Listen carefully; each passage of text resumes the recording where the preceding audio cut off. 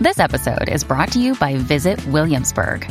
In Williamsburg, Virginia, there's never too much of a good thing. Whether you're a foodie, a golfer, a history buff, a shopaholic, an outdoor enthusiast, or a thrill seeker, you'll find what you came for here and more. So ask yourself, what is it you want? Discover Williamsburg and plan your trip at visitwilliamsburg.com. Another day is here, and you're ready for it. What to wear? Check. Breakfast, lunch, and dinner? Check. Planning for what's next and how to save for it? That's where Bank of America can help. For your financial to-dos, Bank of America has experts ready to help get you closer to your goals. Get started at one of our local financial centers or 24/7 in our mobile banking app. Find a location near you at bankofamerica.com/talktous. What would you like the power to do? Mobile banking requires downloading the app and is only available for select devices. Message and data rates may apply. Bank of America N.A., member FDIC. TCL is a proud sponsor of the Score North Studios. TCL, America's fastest growing TV brand. 1, 2, 3. It's Mackie and Judd with Rami. Do you think your daughter might want to play in the WNBA? She does for sure. She does? I mean, this kid, man. Wouldn't that be great? Dude, man, I'm telling you. The best thing that happens is when we go out and fans will come up to me and she'll be standing next to me and they'll be like, hey, you got to have a boy. UNV got to have a boy, man. You got somebody carry on the tradition, the legacy. She's like, oh, I got this. You know, boy for that. I got you. Like, that's right. Yes, you do. You got this. His legacy will be felt because of all of us who make, Kobe did the one thing that we all of us as athletes hope our legacy does, and that makes you feel. And he made us all feel a certain way when he was on the court, when his presence was in the room or in the building or in the state. His presence, he made you feel. And I think that's where his legacy is going to be remembered, just because he made us all feel that anything was possible and that any injury, anything that life handed to us was just an obstacle and a challenge that we needed to conquer. And, I feel that, the impact he's made in so many of our lives, from my generation, the next generations, the generations before me, is why he's going to be living forever as a legend. Mackie and Judd with Rami. Rami's sick today, back with us. Hopefully tomorrow. We told him just stay home, don't get us sick. But what a 24-hour period, Judd Zulgad. Just, I don't know, I think I started making a list of the celebrity or athlete deaths that have hit me the hardest, and why those that hit me hard, and why other ones just sort of, I don't know, happen, and you don't feel anything. And the list I came up with, and it might be incomplete, just for me personally, and I would love yours too. Dale Earnhardt, mostly because I grew up, my uncle was a racer in lacrosse, and I grew up a big NASCAR fan, and Dale Earnhardt was one of my favorite athletes. And I think when you grow up, you're more impressionable when you're in your elementary school age, your teenage years. And then I think it's a combination of, did you grow up? Well, let me give you the list and I'll give you a theory. Dale Earnhardt, Kirby Puckett, Prince, and Kobe Bryant are the four that have hit me hard in my life. And I think the reason they hit me hard, and maybe other people can relate to this, is because I started following them, listening to their music and or watching them as athletes, and they became a part of my conscious brain when I was of school age and or teenager age. And so you're just more absorbent in terms of like the things you become attached to during those years. Yep. And then the jarring nature of the deaths. So it's that's where I think the intersection is here. If you grew up in that era and you grew up watching Kobe Bryant, and he has been soaked up into your consciousness for 20 years, and then the sudden jarring nature of the death, and that is what I'm feeling, and I think a lot of other people are feeling today. So I got to the Gopher basketball game against Michigan State yesterday, and Dawn had texted me, and I didn't respond because I was walking to the arena, and she then called me and said, did you hear? And I could tell something was like really wrong. And she said, TMZ is reporting that Kobe Bryant's dead. And your first thought, at the age of 50, my first thought is no way. And then it quickly is, well, TMZ is not really wrong about this stuff, so it's probably true. Yeah. And that began the point of where I probably still am right now, which is just trying to process through it. And I think the deaths like this that get me the most and leave you just sort of confused, if that's the right word, is also Kobe Bryant and his 13-year-old daughter and 7 other people on Sunday left their house for a simple day. Like nothing that was dangerous or that you would say, oh my goodness, that's dangerous. Nothing, with the full intention that they'd be home for dinner. And by the way, like, some people might say, well, what do you mean not dangerous? They got into a helicopter and well, Kobe Bryant has taken helicopter rides. Right, I was going to say thousands of times in his life. Not something that you would think to yourself, you're not coming home. And I think that's the thing, and this goes beyond Kobe. This is true of people today who will walk out their door and not come home.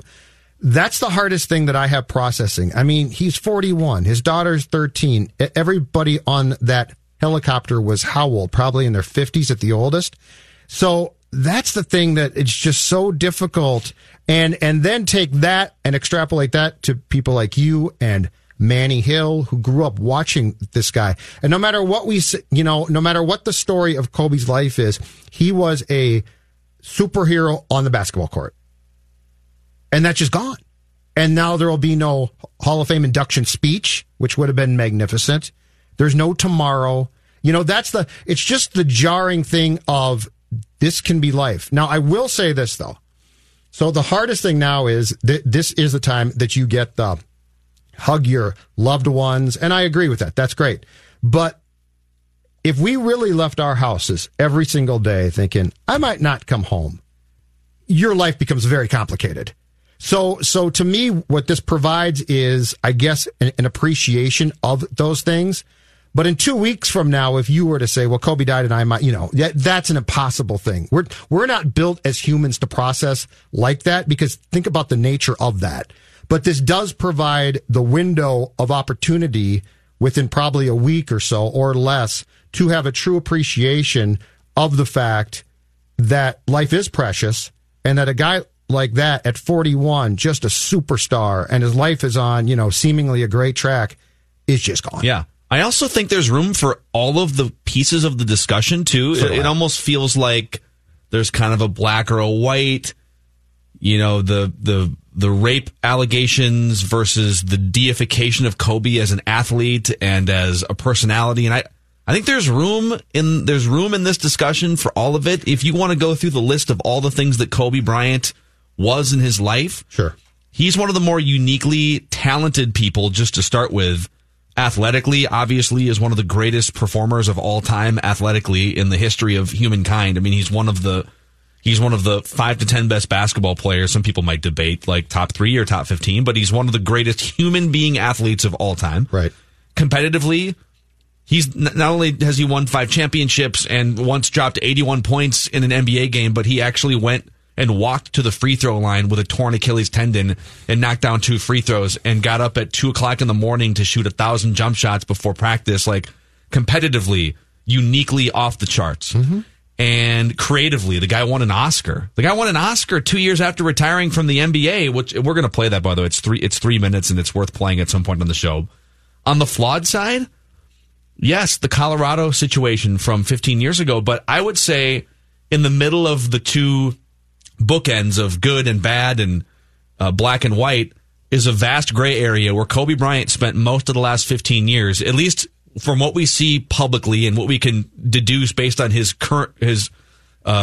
relationship with his wife that maintained itself. Right. That dude spent 15 years trying to get better and evolve as a person. And it sounds like he was a very good parent. And I don't know him, but I mean, it sounds like that. Right. But why is it when people die, and this is true of death across the board, superstars, non-superstars, why is it that we as humans need to be on the he was a saint side or he was a terrible person side? The gray is the more relatable area. But that's what but what I don't understand is when people die, this is when we should talk about them as humans. Mm-hmm. Kobe Bryant, I'm sure, was not perfect at all.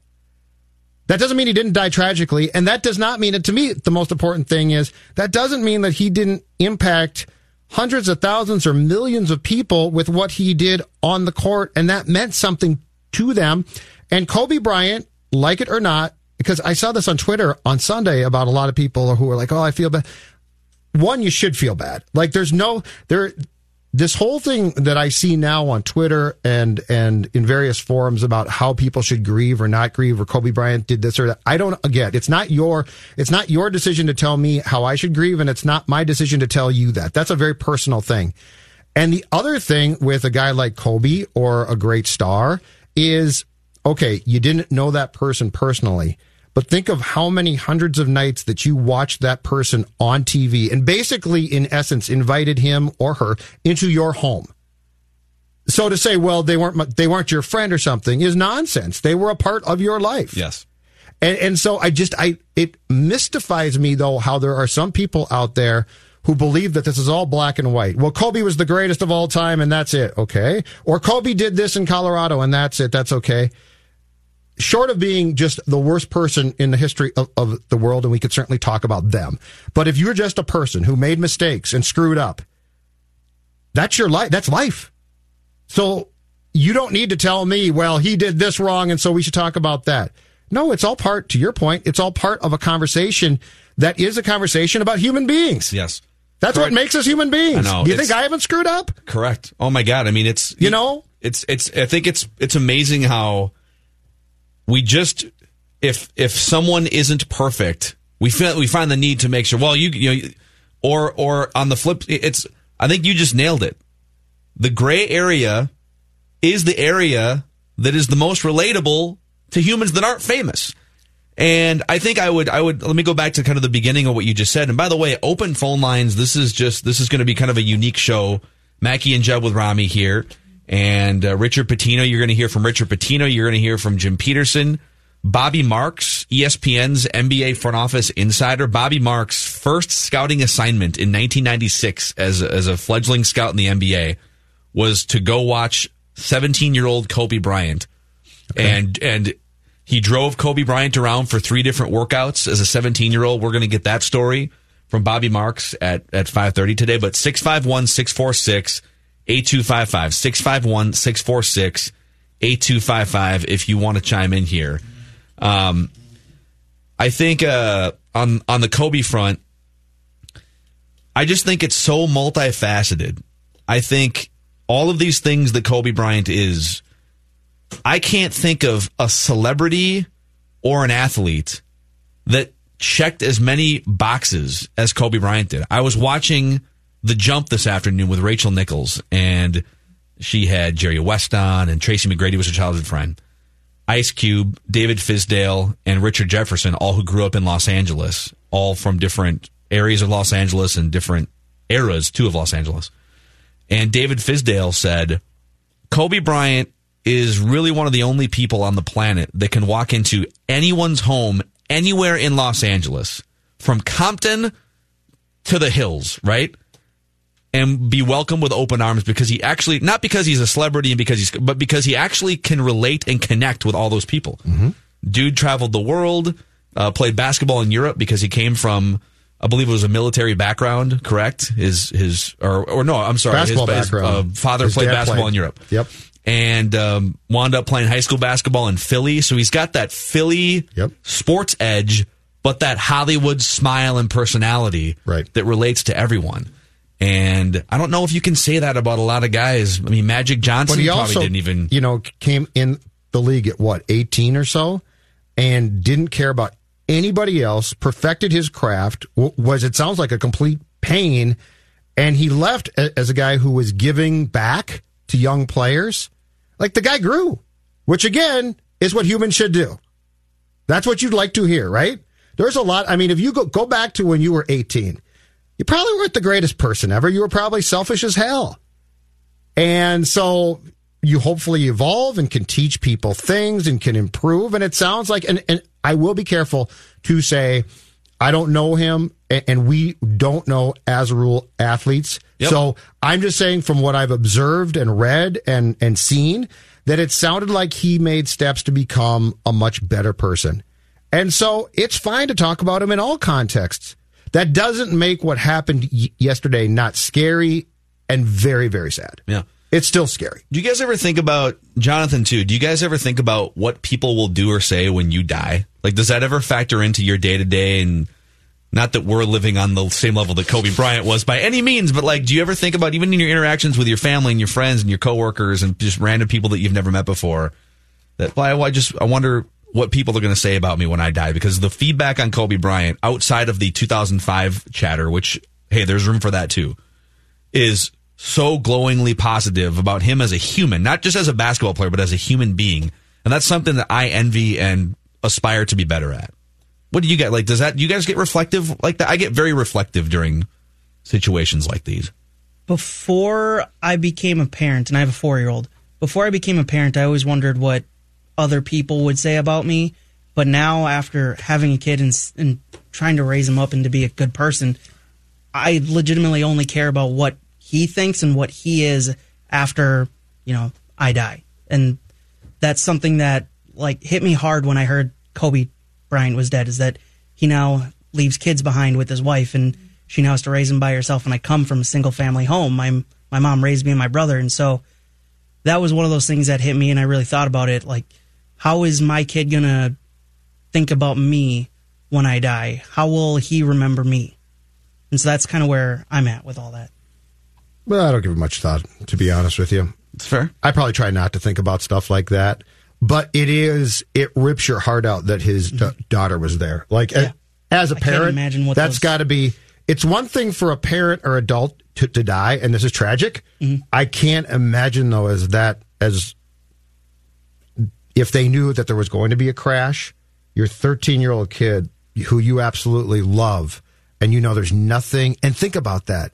Actually, you're Kobe Bryant. Let's play this clip here. Jonathan and I found this floating around. This is Kobe Bryant. He was being asked a question sometime in the last few years. Mm-hmm. He's being asked a question about why he takes helicopters places. And just think about the irony in his answer here. Okay. After school activities, all that fun stuff, even on weekends. But then traffic started getting really, really bad, right? And I was sitting in traffic, and I wound up missing a school play because I was sitting in traffic. And this thing just kept mounting. I had to figure out a way where I could still train and focus on the craft, but still not compromise family time. And so that's when I looked into helicopters and be able to get down and back in 15 minutes. And that's when it started. And so my routine was always the same. Weights early in the morning, kids to school, fly down, practice like crazy, do my extra work, media, everything I needed to do, fly back, get back in carpool line, pick the kids up. And my wife was like, listen, I can pick them up. I'm like, no.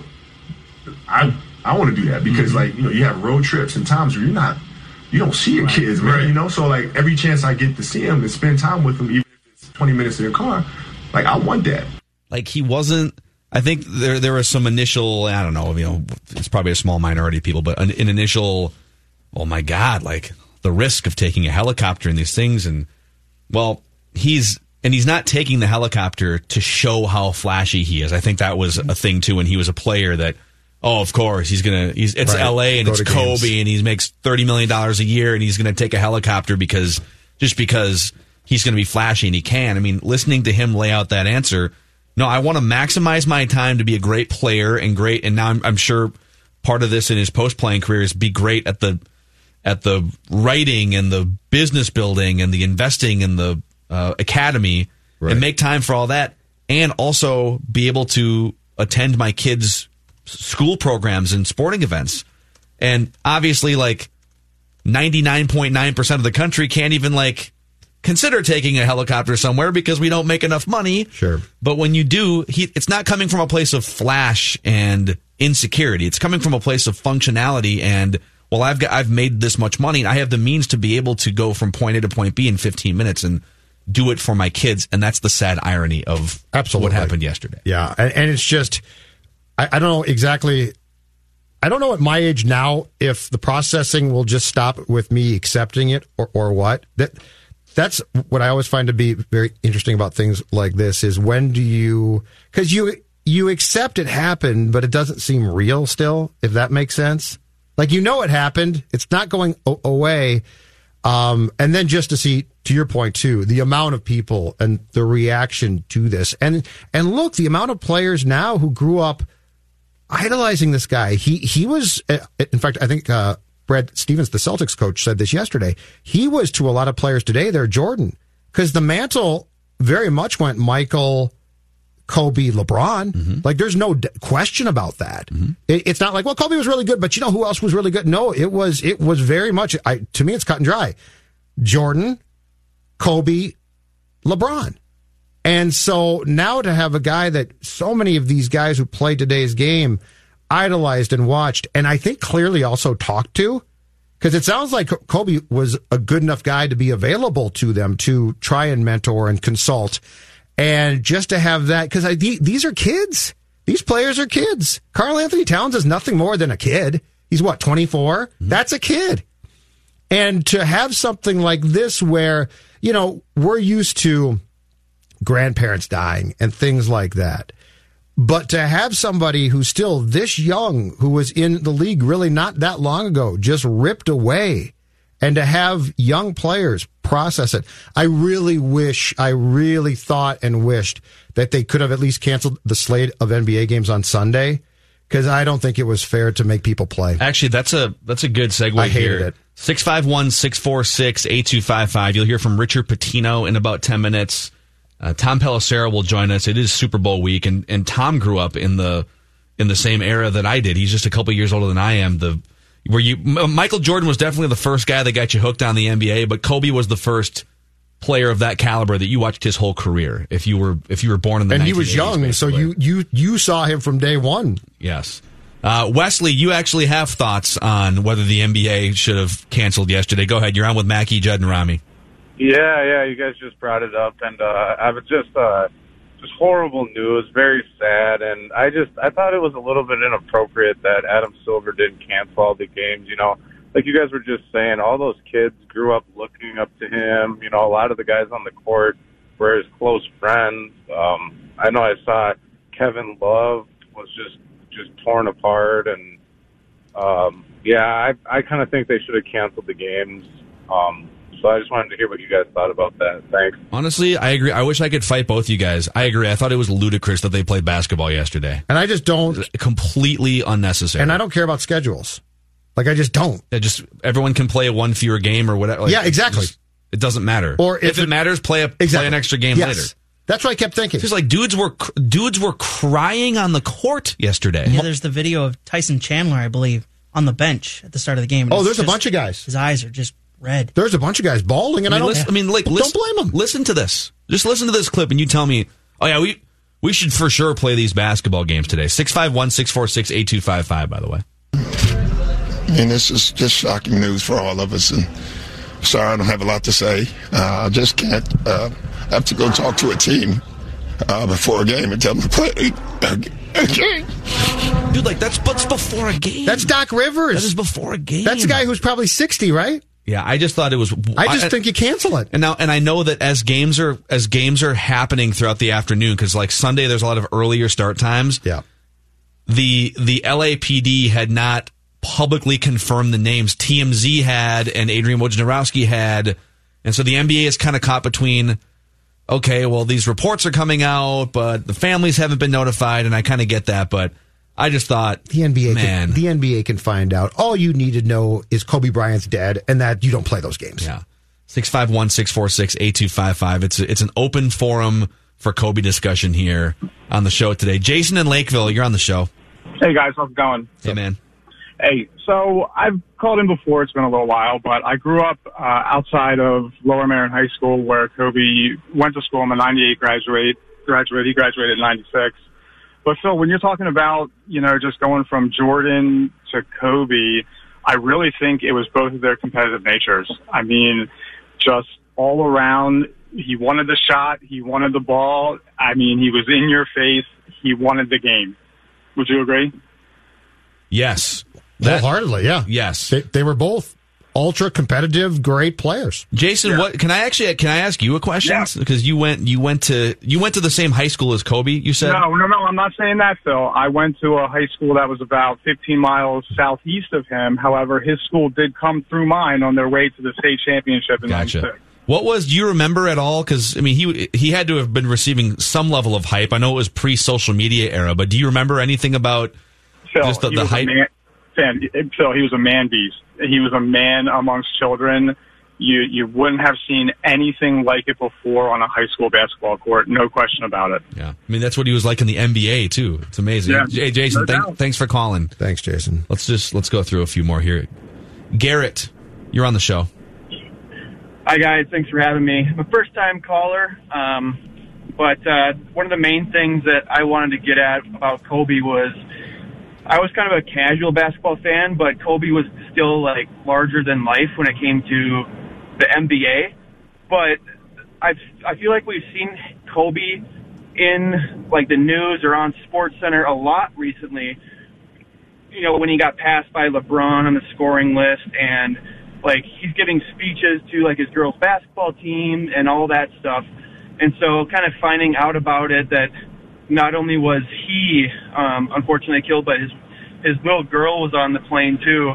Like seeing that video of him on the sideline speaking like strategy with his daughter, I kind of just like, I can see in my head like that video happening and then like fading to gray with like sad music, knowing that they're gone now. It just ripped my heart out yesterday, knowing that those two people, him and his daughter, were taken like that in such a unexpected way. And I wasn't really expecting to have this amount of emotions about it, but here we are.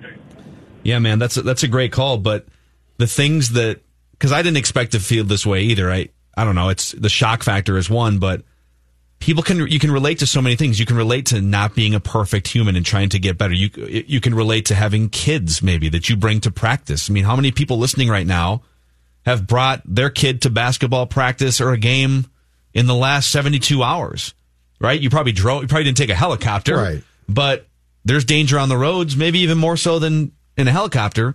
The amount of things that are relatable and terrifying to think about, that's why it's okay to feel the way that we feel. And you do not know how you're going to react or feel until it happens. And fortunately, thank God, it ordinarily doesn't. But you just don't know. But I'm sorry, a 41-year-old who so many people loved and watched with his daughter dying, there's no way, if you had told me that this was going to happen on Friday, there's no way that I would have told you, I think I'll be okay with it. Like, you just can't be. Yeah. It doesn't make any sense. Let's go to Mark here. Mark, you're on the show. Hey, guys. I'm glad that you're doing the show. I think it's good to have these conversations. But the point that I wanted to make was the fact that it's okay for us to be sad for his family, be sad about the fact that someone who, in all likelihood, was going to be giving so much back to not only the basketball community, but the community in general, in addition to losing his daughter at the same time. It's okay to do that, and at the same time, when we're doing our introspection and talking about his life, to note his infallibilities, and to note the fact that he had fallen down a few times, and that's okay too. It doesn't make somebody. It like you said before, we don't have to choose one side or the other. The reality is a reality, and whether it's a 41-year-old, perfect person, or it's a 41-year-old who had some missteps, that doesn't change the fact that it's a tragedy when a life is taken too early. Mark, thank you. Exactly. Thank you for the perspective. That's exactly right. Yeah. Exactly right. By the way, Chad tweets into the show. Yep. And he says, on Around the Horn here on ESPN, they said the general managers of all of the teams had a conference call with Adam Silver yesterday and decided that they should play the games yesterday because that's what Kobe Bryant would have wanted. I disagree. Kobe might have, but when you have coaches sobbing and players sobbing, I would say that's justification for why they played, but don't play the games. Again, these are, until you see, because I know that these players are all huge men, right? And you see them play and you think, oh man, they're infallible too.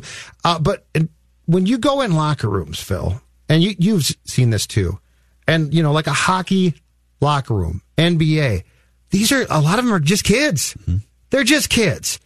And they've had this guy who was a hero ripped out of their lives. He is gone. A lot of them talk to him probably. He's never coming back. So the whole thing of, well, that's Kobe. Okay, I get what they're saying. But in this occasion, I think human decency has to weigh in and say, it's not that important today. I'm not saying cancel a week's worth of games, and I'm not saying tonight's games. But just for that one day, as you're finding out and getting what tragically with the way the news cycle works now is a play-by-play. Like, here's who might be dead. Here's who, okay, let's just back off for one day. Yeah, this was, by the way, this is at the beginning, yesterday, Nets and Knicks. This was Mike. So Mike Breen Mike Breen, for my money, is one of the most underrated broadcasters in the history of American sports. And this was him before the Nets-Knicks game yesterday. I thought of Bill Gallo. Gallo is the legendary sports cartoonist that when Thurman Munson passed away, the next day he had an unbelievably touching cartoon. And it was his two characters that he had, Basement Bertha and Yucky. And the cartoon read, Basement Bertha saying, no, Yucky, I just don't feel like playing ball today. And she was crying. And that's the way I think a lot of us feel here tonight. Just don't feel like broadcasting. I know a lot of the players, don't feel like playing. It's just a sad, sad day. God. Yeah. I mean, that's put perfectly. So we'll get to more of your calls, and this is it's an open forum on Mackie and Jeb with Rami to discuss Kobe Bryant. 651-646-8255. In the next segment, you'll hear from Richard Pitino. You'll hear from Jim Peterson. Tom Pelissero will join us at the top of the next hour, and we might talk some football with him. It's Super Bowl week, but he also grew up in the same era here, the Kobe Bryant era. And we'll talk to Bobby Marks, who worked for 20 years in NBA front offices, and his first scouting assignment was scouting 17-year-old Kobe Bryant. That'll be at 5:30 on today's show. So, again, 651-646-8255. It's Mackie and Judd with Rami from the TCL studios, Judd Zulgad. Thank you, Phil. We got to pay some bills here today. Yep, and first I'd like to talk about my friend Jason Walgrave and the Walgrave Real Estate Group and their guaranteed sales program. As sports fans know, we all love guarantees, right? Now, what if I told you that I've got a guarantee that could hit close to home? I'm not talking about a sports guarantee. I'm not talking about a win. I'm not talking about a player being an MVP. I'm talking about a guarantee that is really a guarantee that impacts you. If you are looking to sell your house, Jason and his team will guarantee the sale of your home when you list with the Walgrave Real Estate Group. Yes, that's right. I said guarantee. Why have a guaranteed offer when you can have a guaranteed sale? I'll say that again. Why have a guaranteed offer? Because we've got guaranteed offers right and left in this town. When you can definitely have a guaranteed sale, all you need to do is simply go to MinnesotaHometalk.com, click on the guaranteed sale button to learn how this program works. If you're going to move this spring, now is the time to act, because we all know that there's stress, right? There's decisions to be made. There's different things. But with Jason, you've got a guaranteed sale program. So we're talking about the guaranteed sale of your home. And now you're asking again, well, how do I cash in on that? Again, go to MinnesotaHometalk.com, click on the guaranteed sale button to learn more. That's MinnesotaHometalk.com and click on the guaranteed sale button. I'll guarantee you'll be glad you did. Let's also real quick talk about Luther Brookdale Toyota, 694 on Brooklyn Boulevard. So one of the things that I just love about my still sort of brand new 2019 RAV4, it doesn't look quite as new on the inside now that I've completed a move over these last 2 weeks, but it's very durable and sturdy, and it's the best vehicle I've ever owned. And I love the way that the interior entertainment console system, the Entune system with Apple CarPlay, I love the way that it essentially turns my RAV4 into a smartphone. And so when we're done with the show today and I'm driving home, traffic can move as slow as it wants. I've got a lot of Kobe audio to listen to, and all I have to do is tap any app that's on my phone. It'll pop up on the screen. Anything that plays audio, whether it's the Score North app or Spotify, you name it, you can tap and you can listen and find out what I've been talking about here with this car transforming into a smartphone deal by checking out any of the brand new cars, the 2020 models at Luther Brookdale Toyota, 694 on Brooklyn Boulevard. And you'll find out why my family and I have been going to the same place for 30 plus years, Luther Brookdale Toyota. Jonathan here with the Score North download. We'll get you back to Mackie and Judd with Rami in just a second. Obviously, the story of the day, and we've been talking about it all show long, is the tragic death of Kobe Bryant and 8 others, including his 13-year-old daughter, Gianna, yesterday. News breaking over the break that the NBA has postponed the Los Angeles Lakers-Los Angeles Clippers game that was set to take place tomorrow. That game will be made up at a later date. We will keep you up to date with more information as we get it here on Score North. That's been your Score North download. Now back to Mackey and Judd with Rami. Yeah, man, I don't know what to read into that, so all we can do is speculate. But my guess is the Lakers just need a minute still before they play a basketball game. I'm sure so many of those guys. The city does, right? The city does. The whole city does. And LeBron James has not spoken on this yet, correct? The only footage we've seen is like the helicopter footage of him in the parking lot but he sobbing. hasn't spoken, correct. Yeah, I just got to think that with how much Kobe meant for 20 years to that organization, that as cool as it would have been to see them put on a tribute tomorrow night, it's possible that they just need a few more days. And I haven't looked at their schedule, but do they play a home game later this week then? I think they play on Friday, if I remember correctly. Let me just pull it up here. I would love to see LeBron James drop 60 on someone in his next wonder game. when the service is going to be as Friday well. against the Blazers. It's a home game Friday night, and it's already scheduled to be on ESPN. And so Friday night is the service probably going to be in the next 3 or 4 days before that? Well, I don't know. I would almost want to get through the service before I play again. Yeah. Ideally. But, and you know what? Here's something that frustrated me about LeBron. I saw some people saying, "Oh, he's got to issue a statement." No, he doesn't. No, well, he'll talk at some point. No, I know, but I mean, there was this immediate reaction of, "Where's LeBron? Where's his voice?" He's devastated. Okay, I know he's done. I know he's a guy who's considered the focal point of the league now, and I know that he does a lot of things to get out in front. But this is one of his good friends who just died. He doesn't owe you anything. And what's like, he can wait till however long he needs to wait. Again, it's not like he's some 55-year-old sage. Yeah. You know, this whole thing of, well, he should talk. No, he'll talk when he's ready to talk. He owes the public right now, in my opinion, zero. And when he wants to talk, he will, and he'll be great. And I would also add, being silent right now says a lot. Mm-hmm. I think it's a great example of, you know what? There's just some times in life where you need to take a step back and hit the pause button and just reflect and soak it in for better or worse. And this is one of those moments. And think about, for him, the night before Kobe died, he passed Kobe on the NBA's all-time scoring list. Just in Philadelphia. The gravity in Philadelphia. In Kobe's hometown. Correct. The gravity of that for a LeBron James, I can't even fathom. And why would LeBron James, for all he's done on a basketball court and socially too, why would LeBron James be able to process this more than we can? He's also a human. And he's friends with Kobe, so it's worse. So for all of us who are still trying to process this, imagine being LeBron James trying to process this. Man. And then to be like, he should talk. He should talk when he wants to talk. Not only are you trying to process perhaps one of the worst losses of your life. If he also grew up watching Kobe a little bit in his early teens, and then because LeBron came in 2003, there's about a 7-year age gap between the two of them, something like that. And so you're trying to process losing a close friend, losing an icon, losing someone that's probably been a mentor to you for sure on the USA Olympic basketball team 15 years ago. And then while you're trying to process this and you're trying to cope with this and deal with this, you have the weight of the entire NBA world, and in some cases just the entire world, looking at you for the perfect response. Right. The perfect, most eloquent thing. Hey, it's not enough to have to deal with this and process this in the middle of an NBA season in which, by the way, now we're going to expect you to win the championship for Kobe. Mm-hmm. Like the weight, and again, there's weight on all of the families of everyone who died in that helicopter crash yesterday, so I'm not trying to minimize that either. But that's actually, before we get to Richard Pitino, that's actually another thing, because I have seen a little bit of, hey, why are we putting one guy on a pedestal here? People die every day, or other people. I got that called. And what I would say is, like, this is not to minimize other people who died in that helicopter by any means, or people who die in any situation in any given day. But it's not often you have someone die very suddenly at an age that's 35, 40 years before their life expectancy timer should be up. that impacted hundreds of millions of people.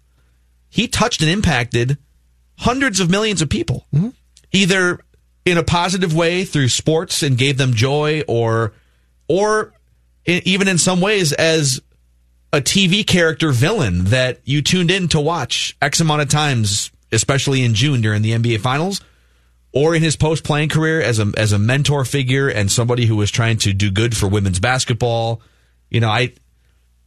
This is what happens when you get a groundswell of 100 million or whatever the number is. You get all tens of millions of people that all felt impacted by one person. Then yes, like that person gets put on a pedestal, and that's okay. We don't have to apologize for that. And we got that call today on Vetline saying exactly that.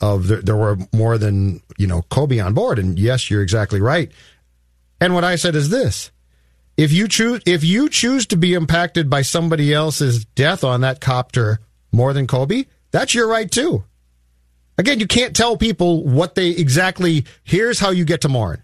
It's not how this works. Yeah. So if you were more impacted by whomever's death, that's fine too. No one's going to come back and say, yeah, but Kobe died, so you shouldn't be. No. That's what makes this life. There's no rules to this. It's hard enough to process this entire thing without being told how you're supposed to go about those steps, right? Yeah. By the way, Simon tweets into the show here, just a heads up.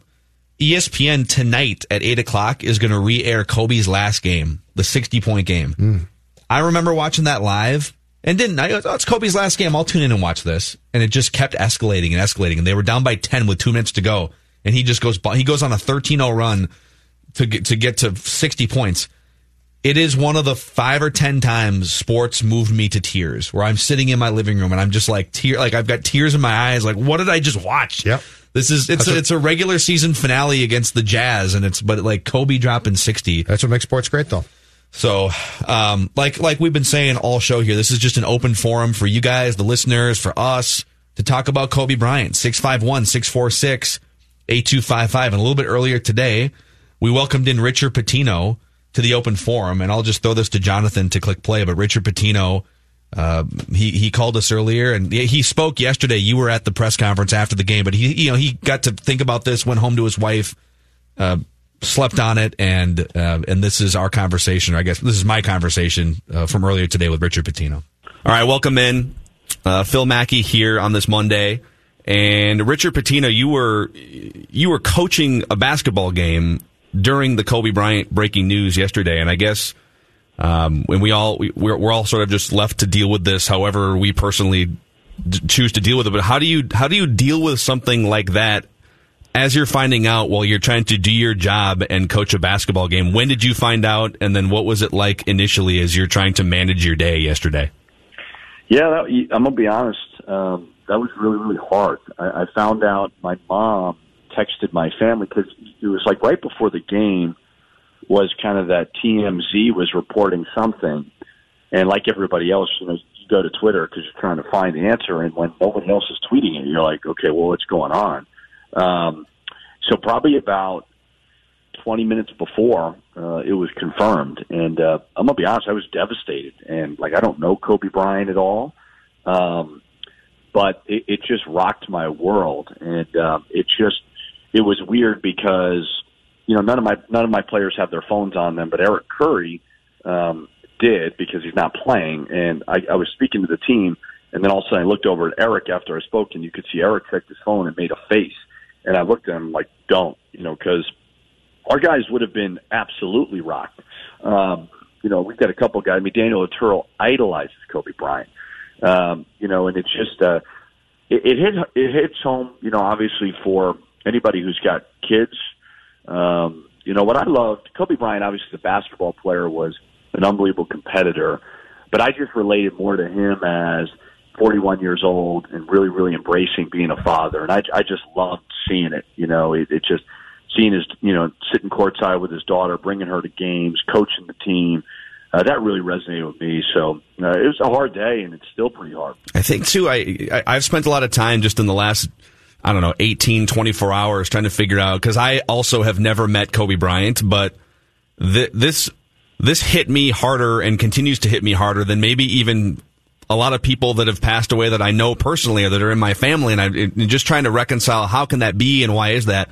I think especially if you're in your mid-30s or your upper 30s, I mean, kind of around the age that we are, Kobe Bryant was part of your consciousness for like 20 years. And whether it's athletes or musical artists, if you've never met them, it doesn't really matter if they've been taking up real estate in your mind, either consciously or subconsciously, for that long. It's a huge loss.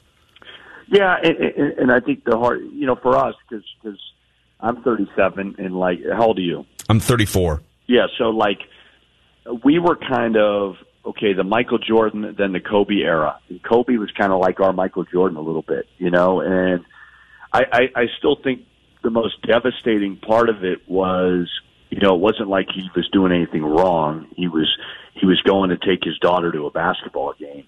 And, that's the part that is so hard. And I agree with you. I mean, I've unfortunately, I lost an uncle at 9/11. That was obviously very, very hard. And, you have grandparents and so on. But, like me, my wife sat up last night and just talked and cried multiple times about it, just because he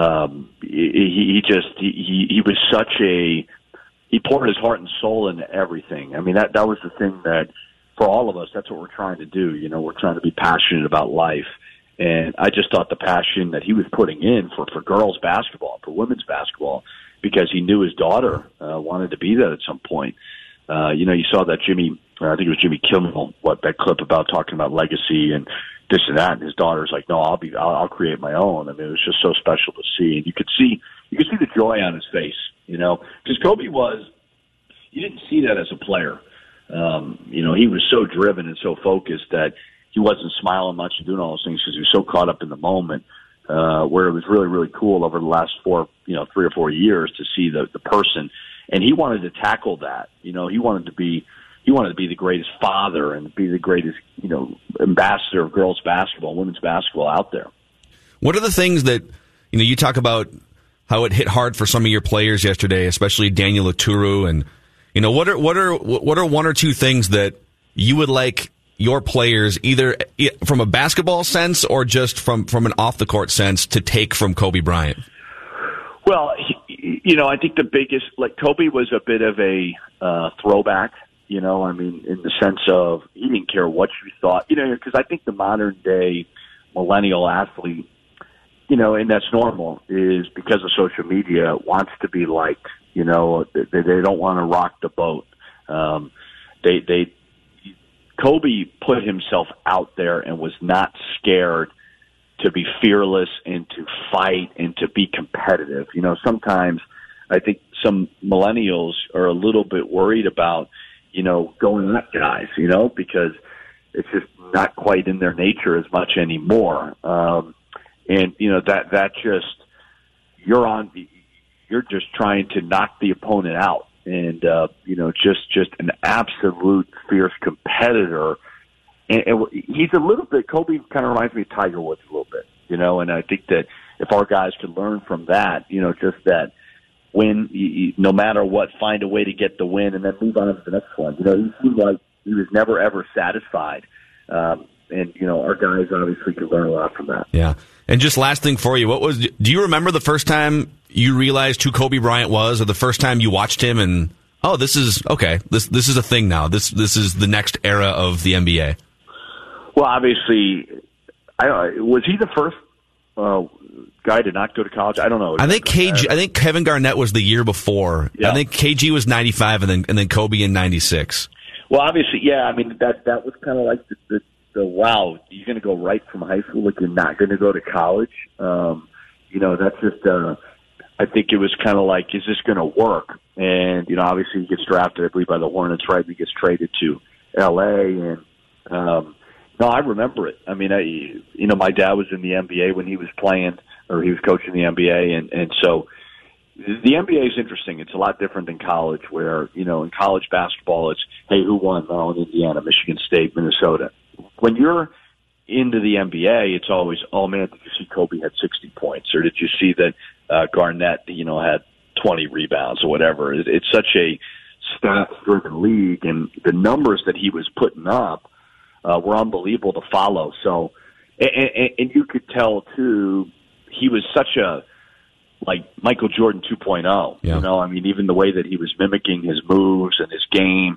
And you could just tell that he studied it, you know. And that's the thing that I love more than anything is you could tell he had a passion for what it is that he was doing, and he was going to pour his heart and soul into it. Yeah. Richard Pitino, really appreciate you taking some time out of your day here today to share Kobe thoughts and memories, and enjoy the rest of your week as much as possible, man. All right, man. Thanks. All right, thank you. I can't imagine having to sit on that, knowing that you're both coaches. You don't want your players to find out till after the game. Izzo did the same thing. Yeah, they sat on it till right after. I don't know, and I guess you're fairly certain once the game starts that there's not going to be a way to find out. But man, and to know that, and if you're Pitino, that's heavy. I don't know. I just don't know. What do you think?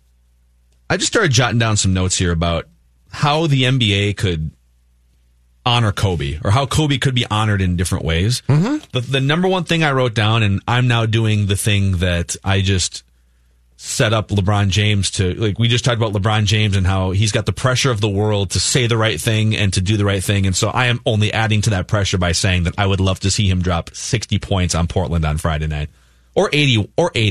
I was good. Yeah.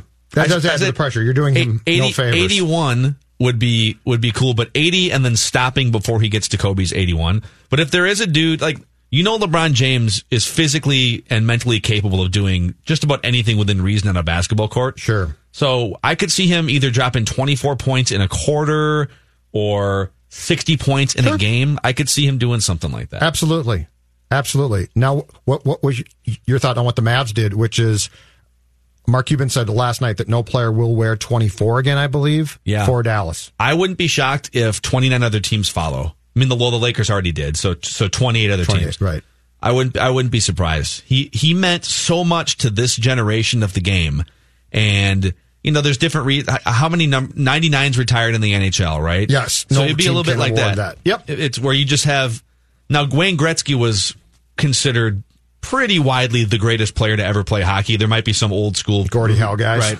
But like he's there in the top 2 or 3. I mean, Kobe's not ahead of Michael in the basketball sense, but in terms of his influence on this generation, I could see either retiring his number for all 30 teams, or is it time to freshen up the logo? Has Jerry West been the logo for long enough? Well, Jerry West has been the logo since when?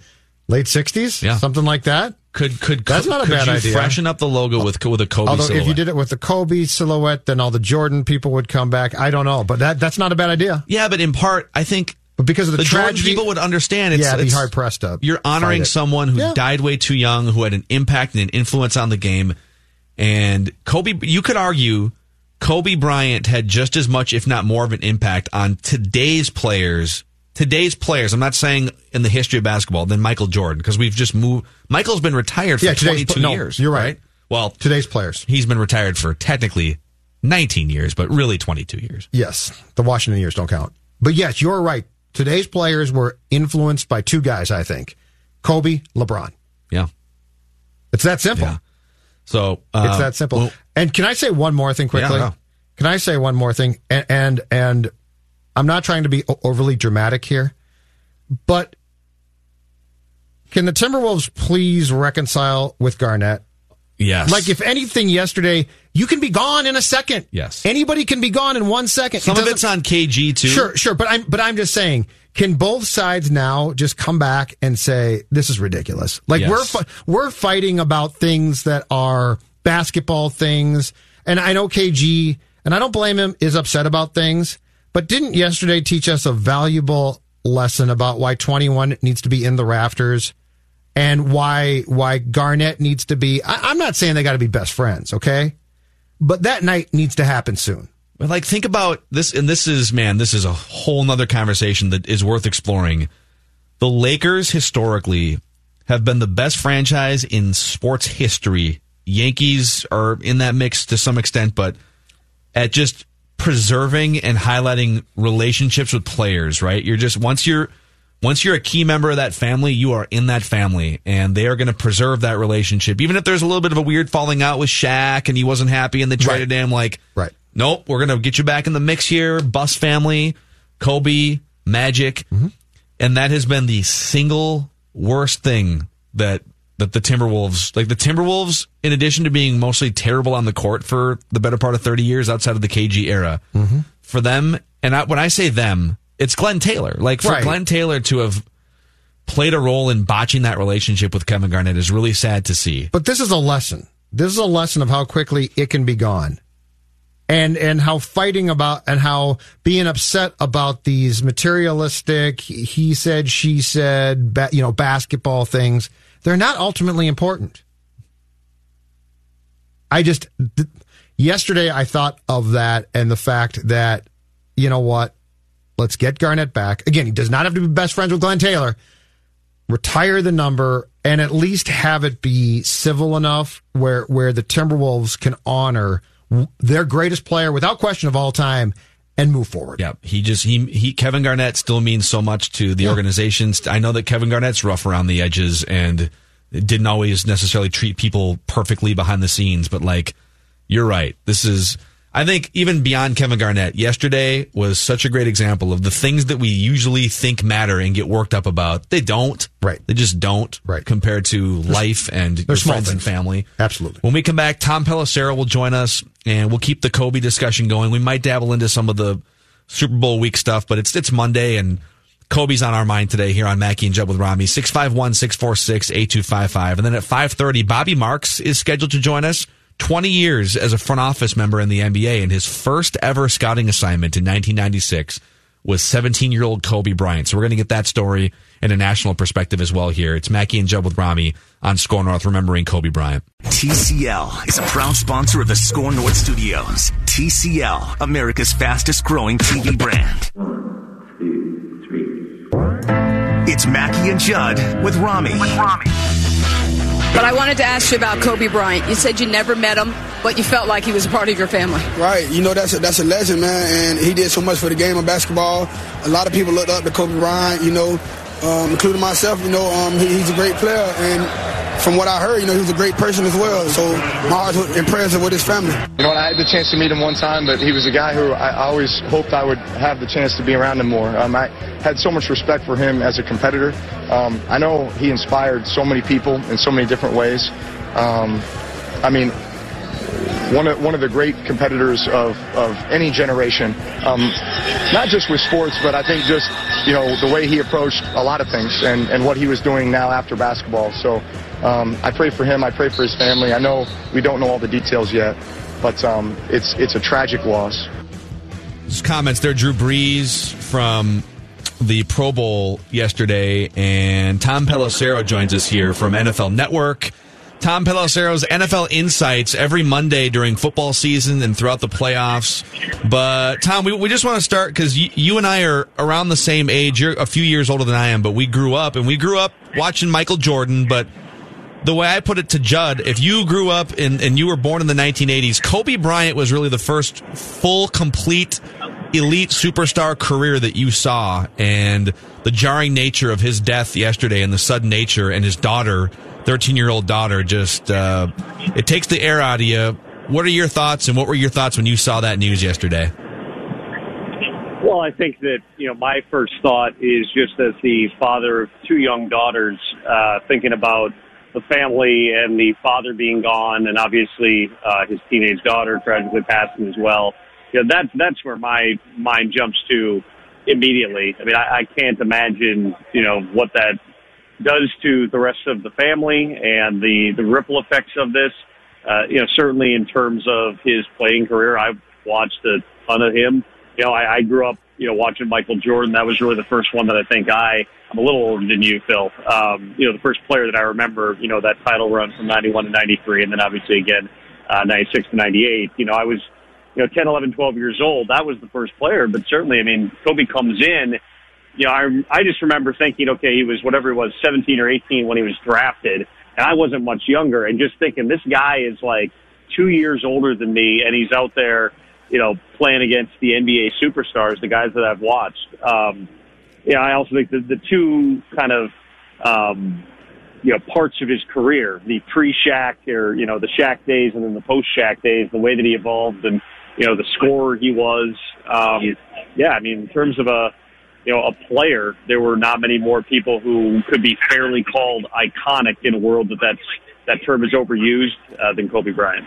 And Tom, beyond basketball players too, I think that this affects all sports because there are, I'm sure, a ton, as we just heard a couple sound bites, there's a ton of football players who probably grew up watching Kobe and loved him. So I think this is a death that crosses sports as far as players in various professional leagues being deeply impacted by his death. I was in an Uber over here to media night or opening night here at Marlins Park with James Palmer, my colleague at NFL Network, and he was saying, because he did the airport arrivals on TV yesterday, and he said he was texting some of the people on the Chiefs plane, and they were saying that's all anyone's talking about on the plane to the Super Bowl, the pinnacle of their careers, and they were talking about this guy. I was scrolling Instagram this morning, and I follow a bunch of different NFL players, and every single person's post was about Kobe or the time they met Kobe or how him and his mentality, impacted them. There's no question. I mean, we did all these NFL 100 specials, through the course of this year where we had different celebrities and different players and things like kind of commenting on these great moments. And Kobe was one of the ones on, this Deshaun Jackson play. And Kobe grew up in Philadelphia, was a big Eagles fan, so he was around that team. And, he was one of the guys contributing on that. I mean, no doubt. I mean, he's somebody who, was impactful on the lives of a lot of people in a lot of different sports. Even here at media night, I haven't seen any of the players yet, but I've seen some media members wearing Kobe Bryant jerseys here, and I wouldn't be surprised if there's one or two guys who might walk up to a podium wearing one as well. Yeah. Tom Pelissero from NFL Network. Tom, why is it in your mind that athletes are able to leave that strong of an impression on us? I think it's a variety of reasons. I think that, if I'm just thinking in terms of, my life, the guys who, again, I go back to Michael Jordan was somebody who just, the way that they always elevated themselves on that big stage. Brett Favre, when I was, a teenager and watching him and the way that he played and the jubilation that he played with, and the competitive nature. I think it's just, sports is always, I think, in the big picture, a metaphor for life in terms of your ability to respond to things in your life, to overcome adversity. We don't all wake up every day and you're either going to win or lose. There's a lot of days I think those of us in the rest of society just kind of coast along and your day is your day and you wake up the next day and you do it again. Sports every single day that you're playing a game is a win or lose type of situation. And so those people in those big moments who can be able to play at their absolute best, regardless of the circumstance, regardless how good the opponent is.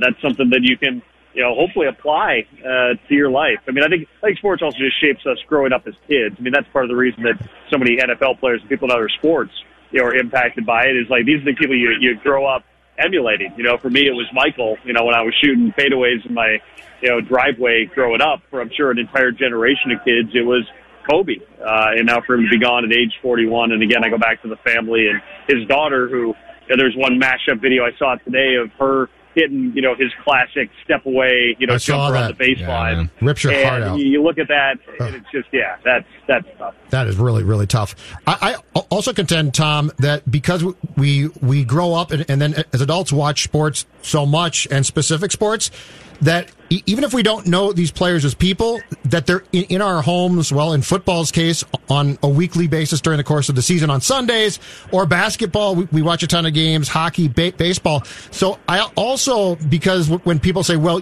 you didn't know this player, I argue that you feel like you did, because even though you don't know them personally or their personality, these are people who are in your home constantly and people that you enjoy watching at their craft.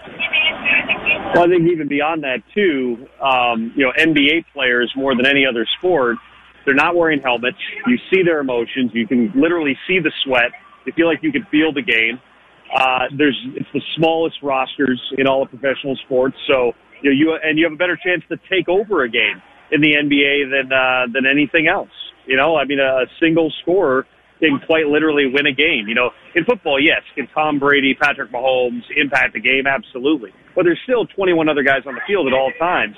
The NBA, one guy can get hot and, really win a game on his own. I think that's part of the reason that, the great scorers in NBA history, whether they're, Kobe or LeBron has certainly had a more well-rounded game, but him, surpassing Kobe the other day on the all-time scoring list, Michael Jordan's in that category, Larry Bird, those guys who can just single-handedly create offense like that, I think are, it's a really unique thing that the NBA has that other sports don't, which is the singular star power, and you have to credit Adam Silver and David Stern once upon a time for being able to leverage that at the highest level worldwide. These guys have worldwide types of followings, and Kobe is certainly in that category. And Tom, I think when we're just talking about basketball attributes or athletic attributes with Kobe, supreme athletic ability combined with probably more work ethic and drive than any of his peers, and also high IQ, both basketball IQ and regular IQ. Which current NFL player, or even former NFL player that you've covered, reminds you most of Kobe Bryant?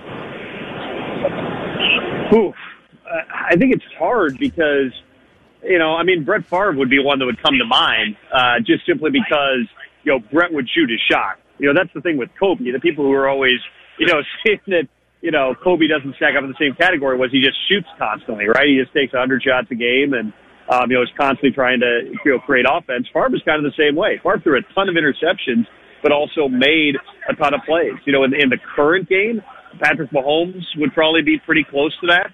He doesn't turn the ball over the way that Favre did, but, he will make some unbelievable throws, unbelievable individual plays that are just, difficult to fathom. Lamar Jackson's another one that in terms of just like the way that he can impact, people, the way that you're inspired by the way that, a guy plays, he'd be in that category too. Now his style of play is, completely different than Mahomes. I would say Mahomes is probably the closest to a Kobe Bryant that you have right now. Kirk Cousins fumbled in the Pro Bowl, and it was returned 82 yards for a touchdown, Tommy. What the heck? Can't Vikings fans get some sort of respite from this stuff? Not going to lie, Judd, this is the first time hearing of that. No way! Whoa! Hold on a second. I'm Mr. Football right now. Calais Campbell sacked him. TJ Watt returned it. Look, and I'm breaking news to a guy from NFL Network. It's the first time for everything, Judd. It feels like the old days with you breaking Viking scoop. This is good. This is very good. I had a flight back from Mobile, and then I had a flight to Fort Lauderdale. So I've been a little underwater. I can't say that I've followed the blow-by-blow of the Pro Bowl. Amazing. Hold on, just so you know that this did happen, Jonathan does have the sound here, Tom, in case you need it this week, for your insighting. Okay, here it is. 4th and goal. NFC looking for the lead here in the fourth quarter. Ball is out as Campbell crashed home, and it's picked up by T.J. Watt. And T.J. Watt striding the other way to return this for a score. And then pointing back at Kirk Cousins as the entire AFC team is joining him in the end zone. Oh, that's terrible. That is just terrible. Poor Kirk. Amazing. We're going to get a taunting fine out of the Pro Bowl, huh? Yep. I think we are. $15,000. Pay the fine. Tom, hey, last thing for you here before we let you get to Super Bowl opening night. How do you think the Kobe Bryant news and the fallout here, how do you think it's going to intertwine with the Super Bowl festivities this week and even the game itself? I think there will be a lot of questions about it tonight because you have, so for media night or opening night, they call it now, everyone is here. Every single player, every single coach, the owner's usually here, the GM, everybody is available for interviews. I'm sure you're going to get a ton of questions about where people were when they heard it, the reaction, their memories.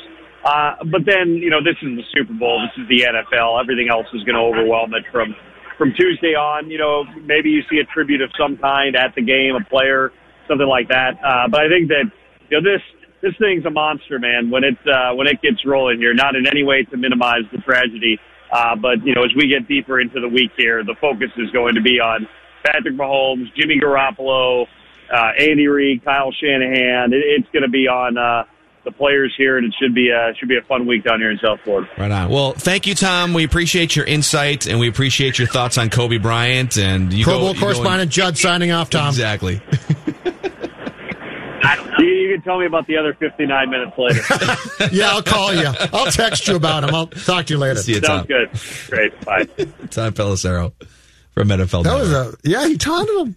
TJ Watt, he really did. Cousins chased him. I watched 0 minutes of the Pro Bowl, so you were breaking. No, I didn't watch. No, You missed a historic moment in the Pro Bowl then. I didn't watch it. I saw a story about it, and so I went and watched. And yeah, Cousins chased him. That's off the charts. It's a Pro Bowl. That's remarkable. Wait. And then TJ Watt. So I thought. So in my mind, I didn't know Cousins chased him. In my mind, TJ Watt looked back 80 yards and like waved at him or something. No. It's I think it was fourth down from, and the NFC was down by like 4 or something. Yeah.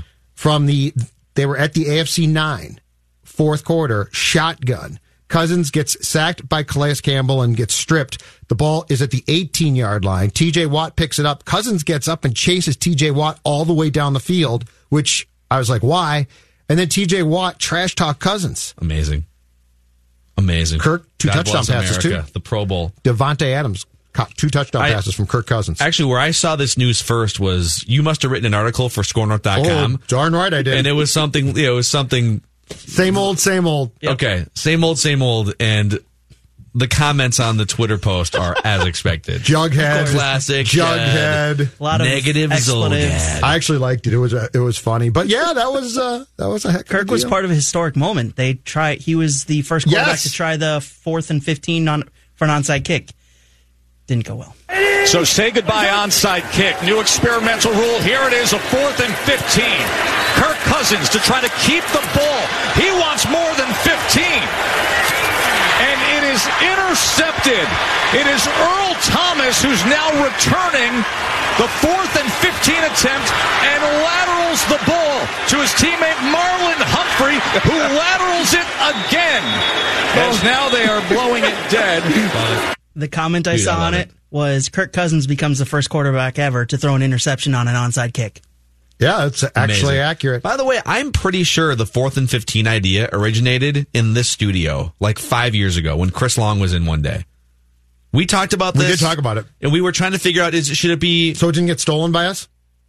Well, I don't know. Did you or Long originate it? We did not rip it from anyone. We were coming up with ways to improve football. Then you might be right. And it originated from the... I'm not saying that they also... Then they listened to the station. They probably ripped it. Let's be honest. Then they listened. I mean, Mike Greenberg rips our bits.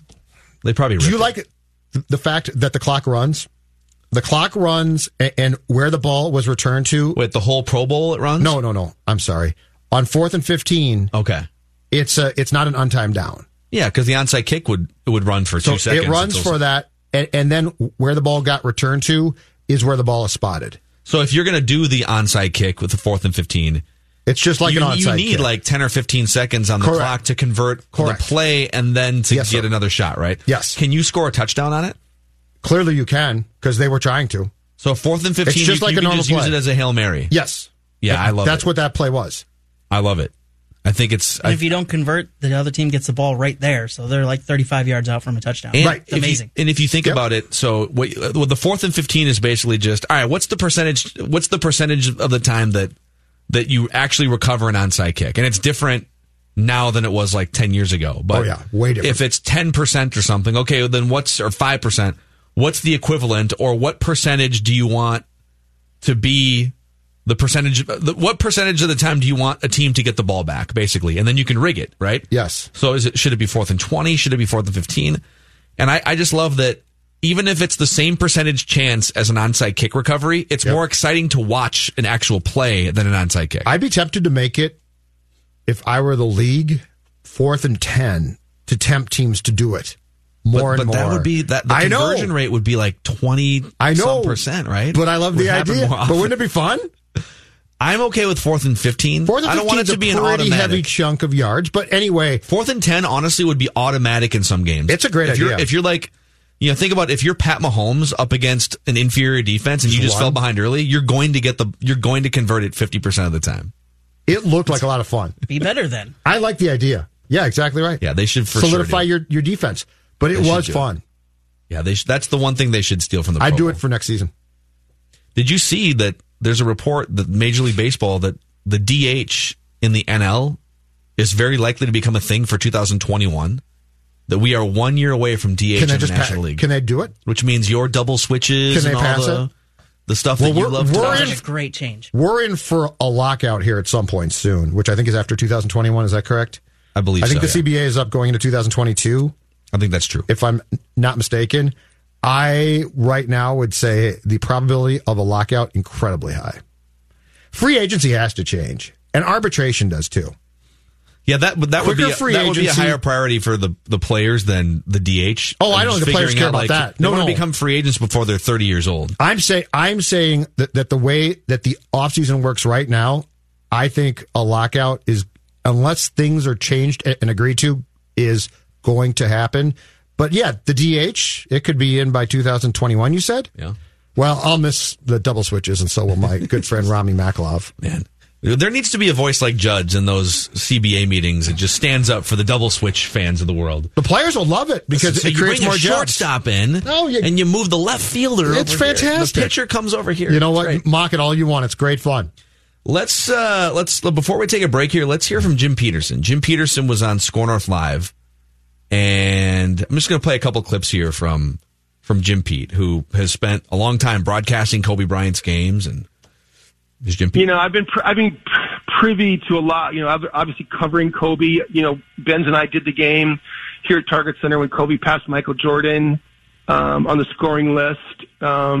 You know, just been watching him play for a long time, and you know, being around him, just like you know, from a professional standpoint. I don't know Kobe personally, but I know a lot of people that do know him personally, and so it's just it's kind of like when Prince died, you know, like I know exactly where I was when I heard Prince died. I know exactly where I was when Malik Sealy died.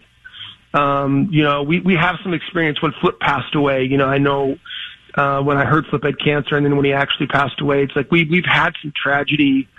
I think the most important thing for me, though, is to find some meaning through all of this, and I think that's kind of where we're at. Like, you know, there's a grieving process, but at some point you've got to find out for yourself what this all means to you and how you prioritize your life, you know? You know, I just think that it's important for us. But I tell you what, I worked my ass off, and I tried to get every bit of ability that I had.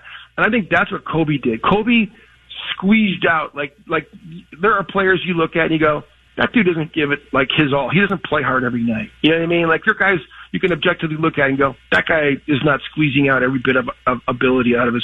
And I think that's what made Kobe Bryant different. That's what made Michael Jordan different. That's what makes Magic Johnson, like all these great players.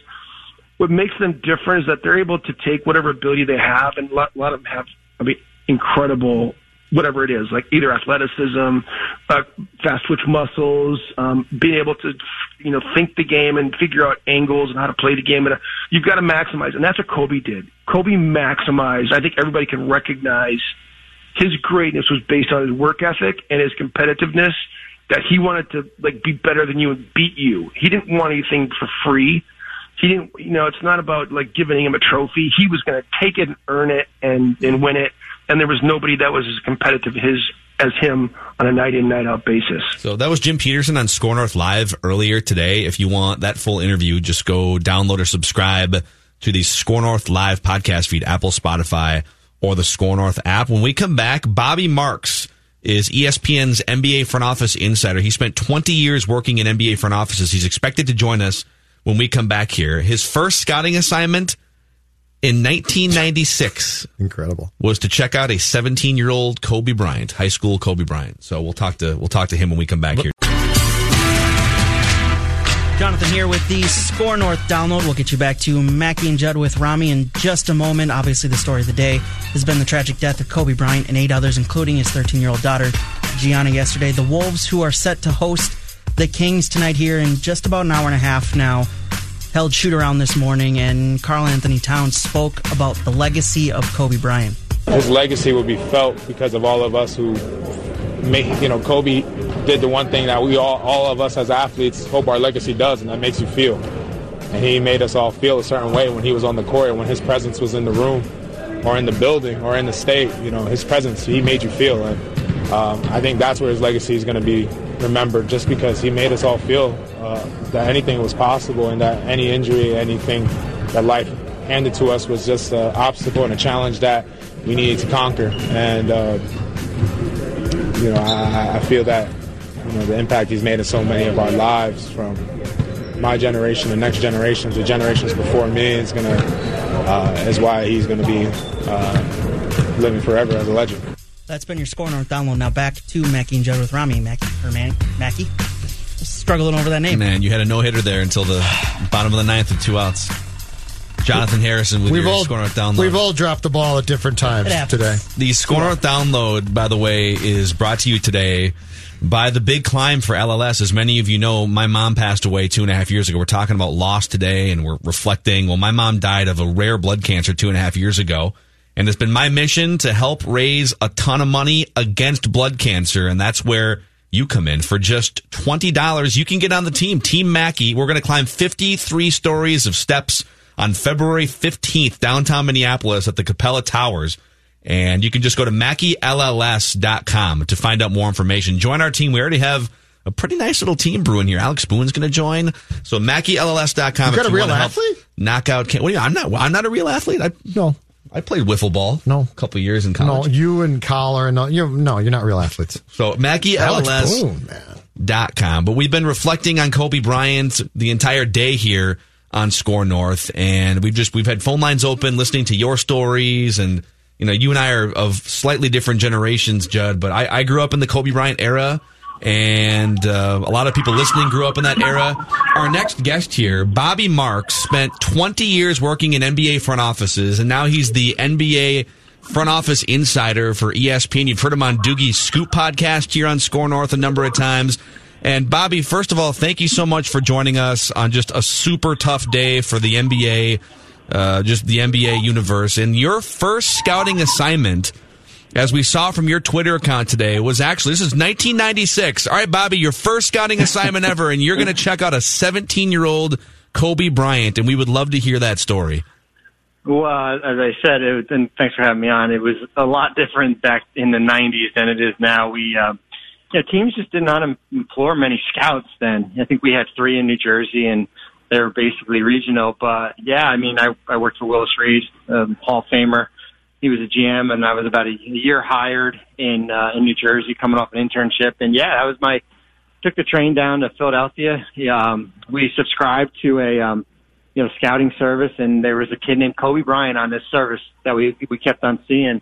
And went down to Philadelphia and saw him play in a high school game, and came back and told Willis, this kid's got a chance. And I played football in college. Who am I to tell Willis Reed about some high school kid? And we had scouting evaluations. It wasn't the computer generation. It was all handwritten, and filled out a handwritten report. And we wound up bringing him in, the following June, during that draft, about 3 or 4 times. And, it was just, you could tell right off the bat. And it's a lot different nowadays where you have draft prospects going against each other or going against air.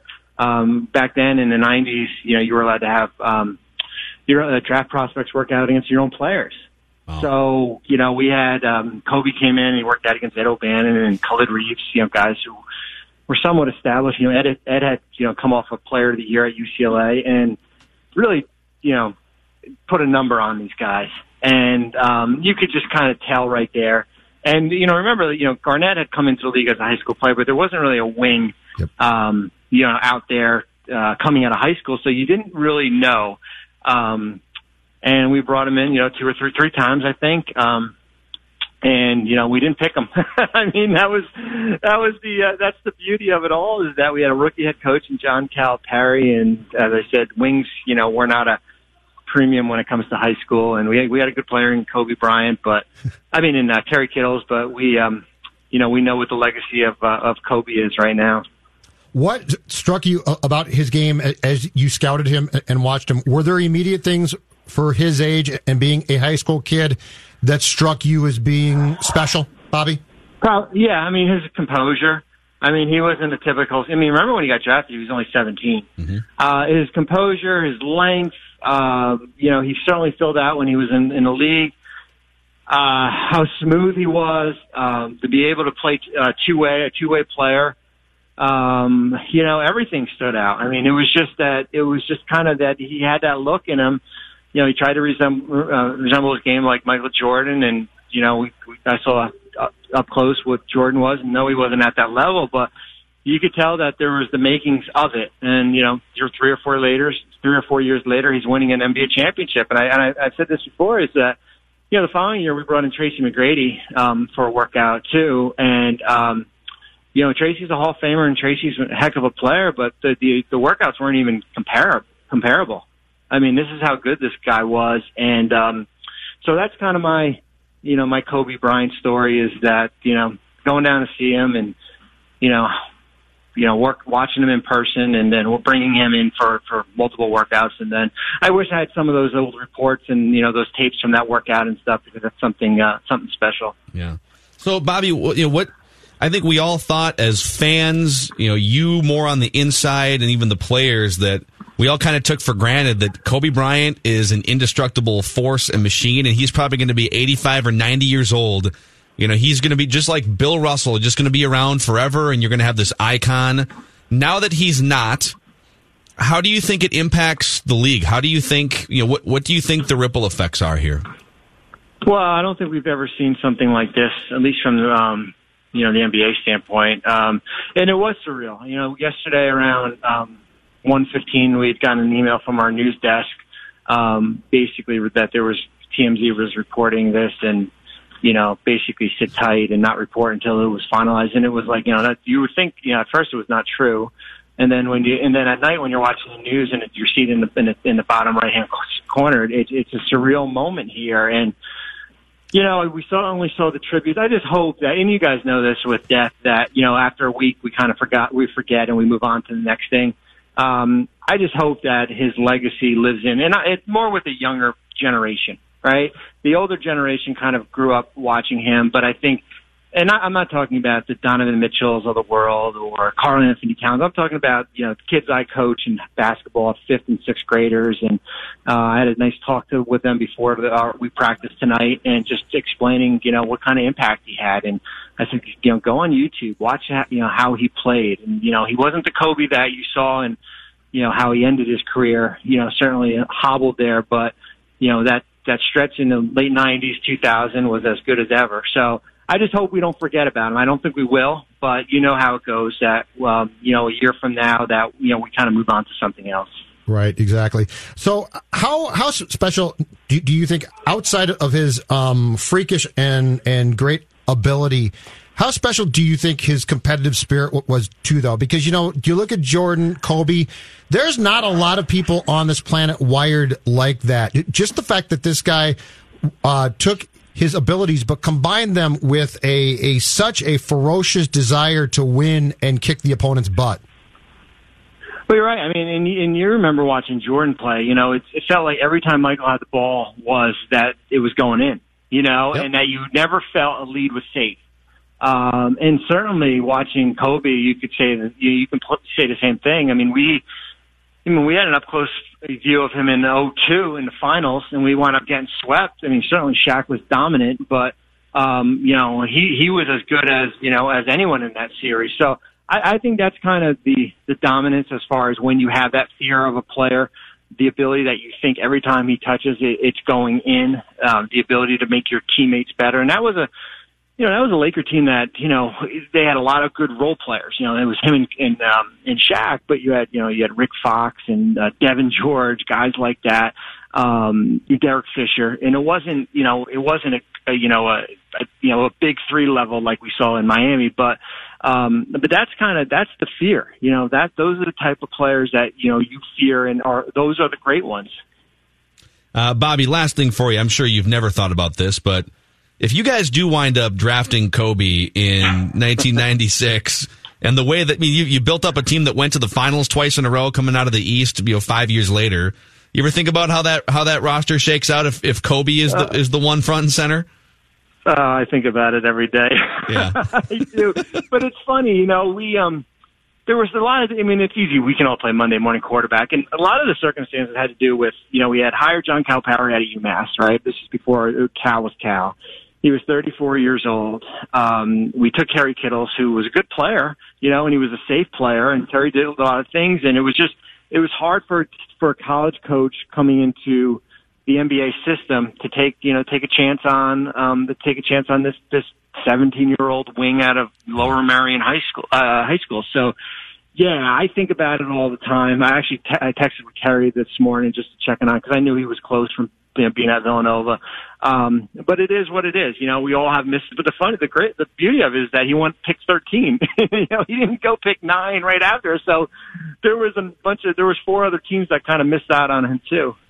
By the way, speaking of pick 13, so I saw Chris Sacca, the hedge fund investor who's been on Shark Tank. So Chris Sacca and Kobe Bryant have formed a friendship in the last 5 years because Kobe's gotten into the investment world.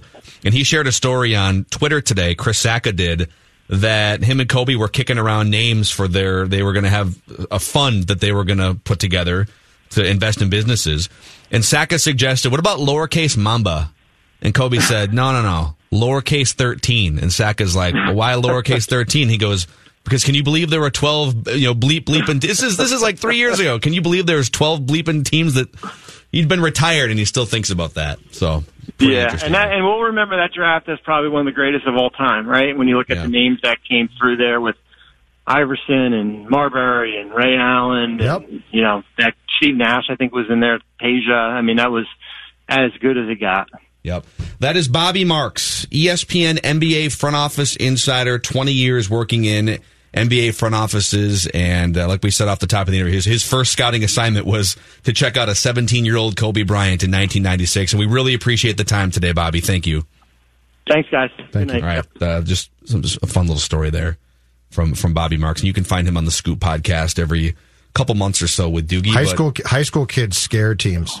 KG was a big risk for McHale and the Wolves. And then, of course, what happened was KG works out, and Kobe works out, and there might have been another one, and then all of a sudden, Darius Miles is going to be declaring, and et cetera, et cetera. So we wrap with Royce on Mondays, Wednesdays, and Fridays on the show. And Pat, the floor is yours. I mean, you've been covering around sports for a long time, and I'm going to guess that yesterday is pretty high up on the shock you to your core news list. Yeah, it was that. You know how young he was when he came into the NBA? I talked to Devin George a couple hours ago, and Devin was a rookie in 1999, coming out of Augsburg, and was a 23rd overall pick for the Lakers. And he got there to the Lakers, and Kobe had played 4 seasons, and Kobe was a year younger than Devin. Wow.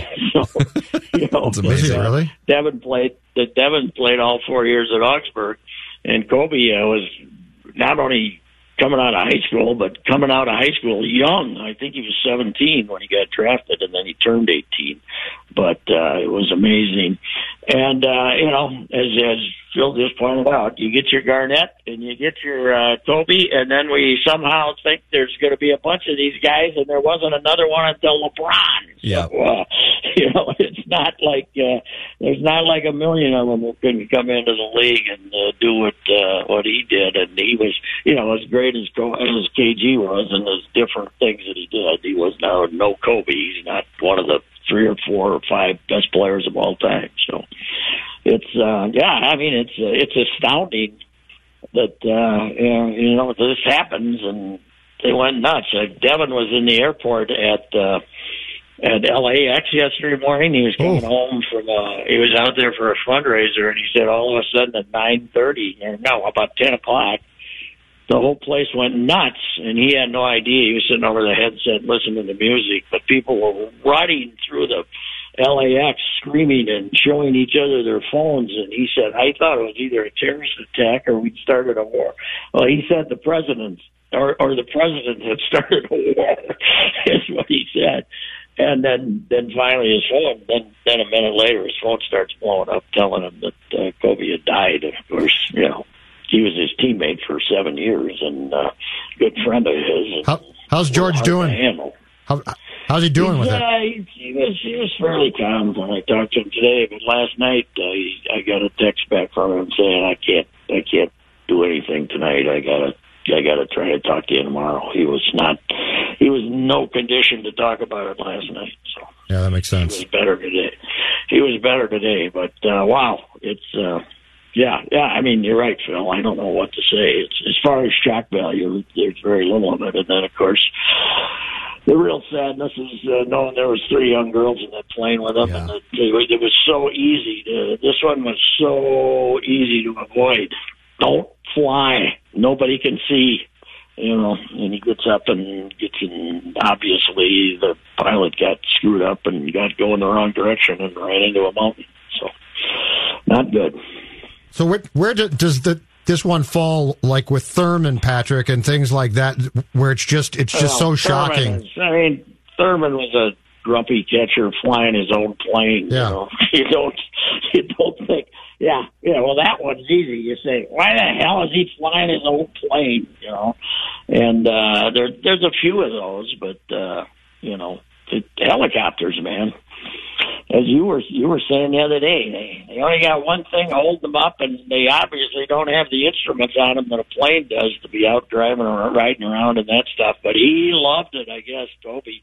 But over 20 years, he took it to Staples, or not over 20 years, but when he was going to Staples Center for every game, he took it in from where he was living, into Staples Center for every home game for 15 years. Yeah, and Pat, part of the irony was he started doing it, he might have started doing it before he had kids, but he did an interview, and the audio is a little bit rough, so I won't play it for you here, and we're limited on time. But he basically, the irony is, he started really taking helicopters more often because he wanted to have time to also pick up his kids and do normal dad stuff, and he didn't want to sit in traffic for 2 hours. And so the irony is he does it for his kids, and obviously yesterday happened. I was looking at a YouTube video yesterday that just popped up when I was looking at this, and it's from 2017, and his daughter's in the back holding it. This was not put up because of what happened yesterday, but his daughter is in the back holding the basketball, looking out the window of the helicopter. Yeah. And that was a little hard to handle. But the whole thing is. The whole thing is. It's just it's again. What I keep coming back to is this guy and his kid and all these people left their house fully expecting to be home for dinner, basically, and then they're just all gone. I mean, that's what's hard to get your head around. Yeah, and probably didn't have a chance to say goodbye either because boom, they don't know. Nobody can see. They don't know where they're going. God, it's terrible. Yeah, it's terrible. There's no doubt about it. But L.A. However, L.A. felt it. I mean, we all were conflicted on this guy because of the whole Colorado thing, how insolent he could be, insolent to his feud with Shaq and his, the pouting things that he did, like the time that Phil Jackson told him not to dribble into those triple teams so much and he wouldn't take a shot the whole first half and stuff like that. But out there, they loved the guy. They stuck with him through the sexual assault charge. Not everybody, obviously, but the Laker fan base certainly did. Yeah. They loved the guy. There's no doubt about it. And Pat, just a couple. So we have about 60 seconds left, but I know that you and Derek on Royce on Baseball talk a lot about Kobe off the top of the show coming up here, and also looping in Kirby Puckett. But I really think Kobe Bryant is one of the great sports villains of my life and maybe of all time. He played for the flashy franchise. He came in and told everyone, I'm going to be better than Michael Jordan, and Michael Jordan was the beloved favorite player, and he did most of the things that he said he was going to do, and by the end of it, I think a lot of people wound up actually liking him, even though he played villain for most of his career. Well, he did. He was a bit of a villain, and everybody liked Shaq, and he was a villain with him. And you're right. That's a very good point. And he made a good villain, but damn, was he a player? There's no doubt about it. He was. I know that the stat people say that he didn't make them all down the stretch, but it certainly seemed like it, didn't it? Yeah. Yep. And there's not a lot of guys who are taking that many shots too as he does. So yeah, that's true. Well, I'd like to see. Somebody said that they're going to the Timberwolves are going to shoot 24% tonight in honor of him. Pat, come on. What? Will that be an honor, or will that just be the Timberwolves night? No, it would be the Timberwolves. That's by accident, probably. Well, that's a Timberwolves joke, not a Kobe joke.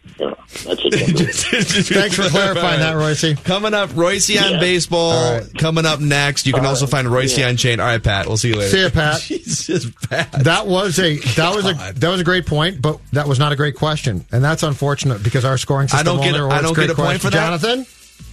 Nah, it has to be good question, not great point. It is the good question standings. You took your shot with Pelissero. It failed. Dude, I thought I had Pelissero. I thought it had Marks at one point. Thanks for listening, you guys. See you tomorrow. This holiday, whether you're making a Baker's Simple Truth turkey for 40 or a Murray's Baked Brie for 2, Baker's has fast, fresh delivery and free pickup, so you can make holiday meals that bring you all together to create memories that last. Baker's, fresh for everyone. Free pickup on orders of $35 or more. Restrictions may apply. Get more ways to save at the Buy 5 or More Save $1 each sale. Just buy 5 or more participating items and save $1 each with card. Baker's, fresh for everyone.